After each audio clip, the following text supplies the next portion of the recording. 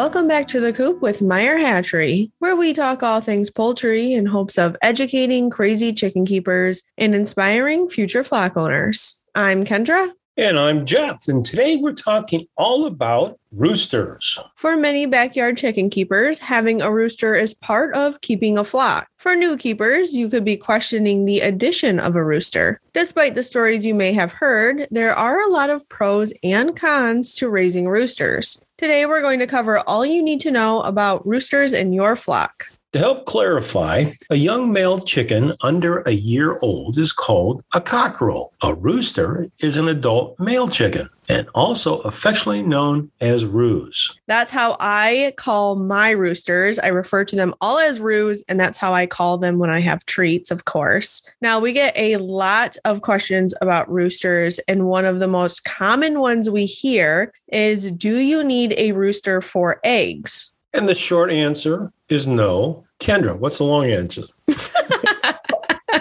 The long answer is hens naturally lay eggs. If you're looking for fertile eggs, you need a rooster to fertilize the egg to make baby chicks. Now, if you have a rooster in your flock, you can still eat the fertilized eggs. It makes no difference to the average person. You just want to make sure that you're collecting them on a more regular basis, because if you're leaving them in your coop for extended periods of time, that's when baby chicks can develop. So you want to make sure that you're collecting them regularly. Now, the big thing with having a rooster on your homestead is it really benefits you if you're looking for self-sufficiency. So if you're on your homestead for the purpose of growing and raising your own food and being more self-sufficient, a rooster is a step in the right direction because it does produce those fertile eggs. So technically, you could place an order for one batch of chickens, including hens and roosters in that, and you could hatch your own eggs year after year and continue to grow your flock, or you could be breeding out specific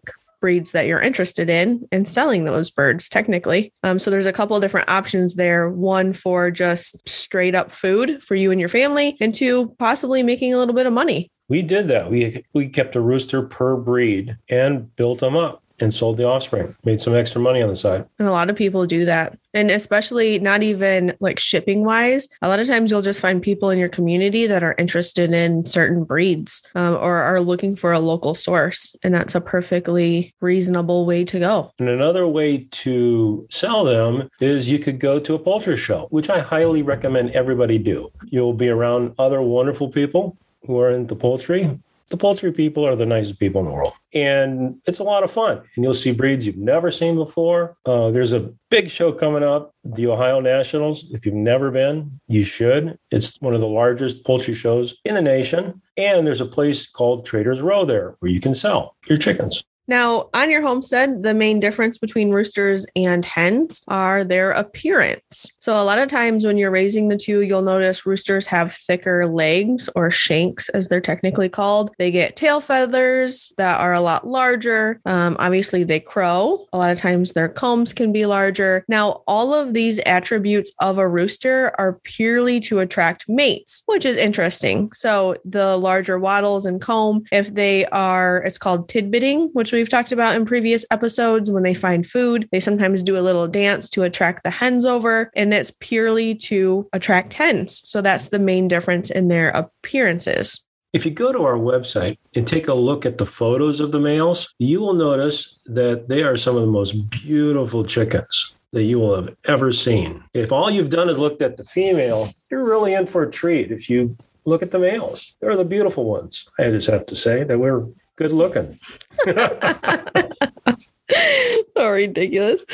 Now, my favorite part of keeping roosters in my flock is to protect my hens. And we really kicked off the month of October with episodes about guards, and roosters are an excellent guard to your entire flock. Now, like I said, they really do alert to predators, which is really nice, but they also alert your hens to food. So I don't know if you've ever noticed, but they kind of do a different dance and a different crow or squawk, however you want to describe it, cluck, to attract the hens over. And they'll make sure the girls eat first before the rooster eats. So it's kind of funny. So next time you go out to feed your flock, if you do have a rooster, pay attention to them and you'll probably notice that as well. Now, one of the biggest concerns I hear and see from a lot of customers is the fear of too many roosters in their flock. And if you do have more roosters than hens, they can tear up your hens. So if you've ever heard of the product, like a chicken apron is usually what they're called, or a chicken saddle. It's basically like a cloth covering you can put on the back of your chicks. When roosters mate with hens, over mating them because they don't have enough females in your flock, it can tear the feathers off the back of a hen. It can be really bad, especially during molting season because they're already scarce on feathers. And so sometimes it can cause bleeding and things like that on your hens. So just make sure you have a good hen to rooster ratio if you are going to have multiple roosters in your flock. And what is that ratio? I usually suggest 1 to 10. I know a lot of breeders, if you are specifically breeding, usually the ratio is 1 rooster to like 3 females. That's what we did. So it can depend on your purposes. But for average, like backyard flocks, I try to keep it at least 1 to 10. Now, I do have more than 1 rooster in my flock. And if you hatch your own chicks, you should be prepared that you will have several roosters that end up hatching. That's the nice part about ordering from the hatchery is that you can select just females. And so you don't have to worry about having roosters. So typically we process our roosters when we process our meat birds. But there's always like those oopsie chicks that just seem to hatch from nowhere. In fact, I have a broody hen I just found today sitting on some eggs. So I'm sure within the next week or so, I'll have some more chicks that I was not wanting to have. So that's basically how I ended up with more than 1 rooster. I have 2 Moran's roosters. I purposely cap a second one because I really, really like my Moran's rooster. I've heard bad horror stories about them, but mine have been great. So I am chancing it with another Moran's to try to see if he has the same temperament. I also have a blue Americana rooster. He's a splash. He's really pretty. He's kind of a scaredy cat. He's lowest on the totem pole. And I did have a silky rooster, but he got picked up by a hawk. So he's gone now. I'm trying to think if I have anybody else. I think that's it. I think those are my 3 main roosters right now. But like I said, I do have 1 batch of oopsie chicks that I know there's a couple of roosters in there I'm going to have to get rid of. And then we'll see what this hen hatches out shortly. But to give you a reference, so I do have 3 roosters, but overall, I probably have 100 birds, 100 chickens at least. I know I'm up to 13 turkeys. I have officially counted those. So I have plenty of hens to go around. So I can keep that many. Now, the question is, when you do have that many roosters, a lot of times people are concerned about them fighting. Because I do free range, they have plenty of room to get away from each other. So when I first let them out to feed, they do occasionally go after each other a little bit. Not anything too aggressive, just showing dominance. No one's getting like eyes pecked or blood or anything like that. And it's really just based on integration. So I also integrate my new flock into my existing flock a little bit younger before hormones hit, which is usually around that 12-week stage. And that tends to help too. So they're already integrated before they're ready to fight is my philosophy. And it has worked out for me so far, knock on wood. Now, along the same lines of aggressive roosters, I have had my fair share of roosters that did not behave themselves. So I've talked about them before. I had a Lakeshore Ager rooster who was an accidental roo, and then I had a Well Summer rooster. Both were really good for, probably their first 16-ish weeks of life. They would eat out of my hand. They were fine.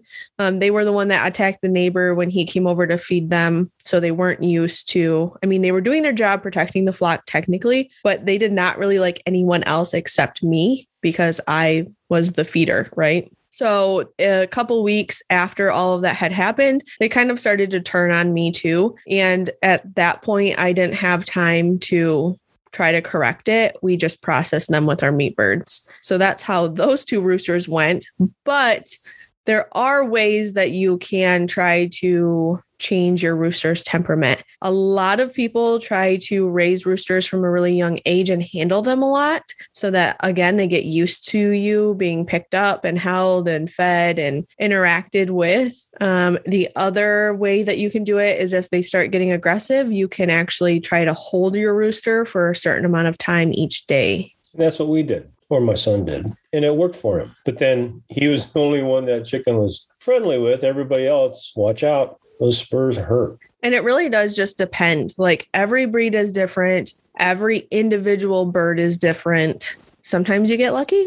Sometimes you're not so lucky. So it's really hard to say. Obviously, the breeds like Orpingtons, Barred Rocks, Black Australorps are family-friendly breeds that we typically recommend. Those are usually good ones to get started with and try a rooster from. I know a lot of people have really liked the Orpington roosters and have had good luck with them. But like I said, I've had good luck with Morans. I've heard other people that have not. So it really just comes down to the individual bird. Now, speaking of spurs, they hurt. They do hurt. So if you're not familiar, that's how roosters attack. When they feel threatened, they will kind of fly up and they pull their legs up towards their stomach and put their spurs out. And that's what they'll stick you with. Now, I have not had an issue with being stuck by a spur. Other people in my household have. And let me tell you, it leaves a puncture wound. I mean, it's a hole in your leg is what it looks like if they get to you. They can cause a lot of damage. So if you do have an aggressive rooster that's attacking repeatedly and you have young children, that's something to consider. They can do some serious damage. Now, there is the question of removing spurs. I know a lot of people have talked about that before or asked questions about those. You can trim them. So if you integrate chickens together and say maybe like you're gifted a rooster or you're just concerned about fighting in your flock because you know you have a really dominant rooster, you can take them and trim down the talons so that they don't puncture each other. It gets more of a blunt end versus that sharp end. Really what those spurs are made out of is keratin, which is the same thing like your nails are made out of. So you can trim them with like some snips. They are a little bit tougher. So I know like dog nail clippers don't really work well. If you have like a rotary tool that you can grind them down with, that works really well. And they really are just like a dog nail or a fingernail. They have a blood vessel in it. So if you trim them down too far, it will cause bleeding and you will need some like blood stop powder to help reduce that. So if you look at the clear nail, you can see it in there and you just want to make sure you're not clipping it down too far. There are people that have talked about removing spurs altogether. That is super painful for your bird, and we do not recommend doing that. So a lot of times you'll hear people using a hot baked potato and sticking it on the spur. It softens the nail, and then they'll peel them off or peel the outer layer off. And that's basically like, think if you stuck your finger in a baked potato to soften it and then you ripped your fingernail off, like it would hurt for several weeks after. So don't do that to your birds. If you are concerned, try cutting them down a little bit or using that rotary tool to grind it off so it's a blunt end. A lot of times callers will ask me, hey, can I have a rooster? Well, that depends on where you live and what your city ordinances are. And that's where you have to look. You have to call up town hall, find out what your local city says. There's been a movement in the last few years about relaxing the restrictions on chickens in the towns, and it's become more popular. And so there's a lot of places where you can now have chickens that you were not allowed to have them before. Roosters, most towns say no, but you got to check your own. And I think a lot of that comes down to like a noise ordinance with roosters, which is kind of a cheap shot in my opinion, because a rooster's crow is no different than a dog bark. It's really not any louder than a dog barking. And what I think is interesting too, just as a fun fact, is roosters can actually crow any time of day. So I know early morning hours is when it's typically associated with crowing, but just like the temperament, just like personalities, some roosters will crow all day, every day, and some just crow in the morning, or some just crow, to help with alerting. So it's interesting if you watch your birds, the difference in the crowing. So definitely make sure you're reaching out before you make an order. I know that's again why a lot of people in urban areas like to order their birds from a hatchery, because they can select just females. females, and why a lot of times they don't like hatching, because if they do get roosters, then they have to find some way to rehome them or possibly butcher them before they get crowing age if they're up for that task. So if you're at the end of this episode and thinking, okay, well, what's the point, Kendra and Jeff? There really are, like we said, pros and cons, and it depends on your setup and your reasoning. If you want a rooster to help protect your flock and make your homestead more self-sufficient, roosters are absolutely an awesome addition to your entire flock. If you're in an urban area that doesn't allow roosters, or you're not interested in fertilized eggs for hatching, then there really is no reason to have a rooster. You can get away with just having hens and enjoying the eggs for breakfast and having a family-friendly flock. Again, if you have any questions about roosters, I hope you reach out to us in our Facebook page, The Coop, and ask. Both Jeff and I have had tons of experience with them and would love to help find the perfect roo for your flock. Now, as you begin to plan your spring flocks, or maybe you're like me and are pondering a last-minute addition, we hope this episode all about roosters alleviates your concerns and encourages you to add to your flock.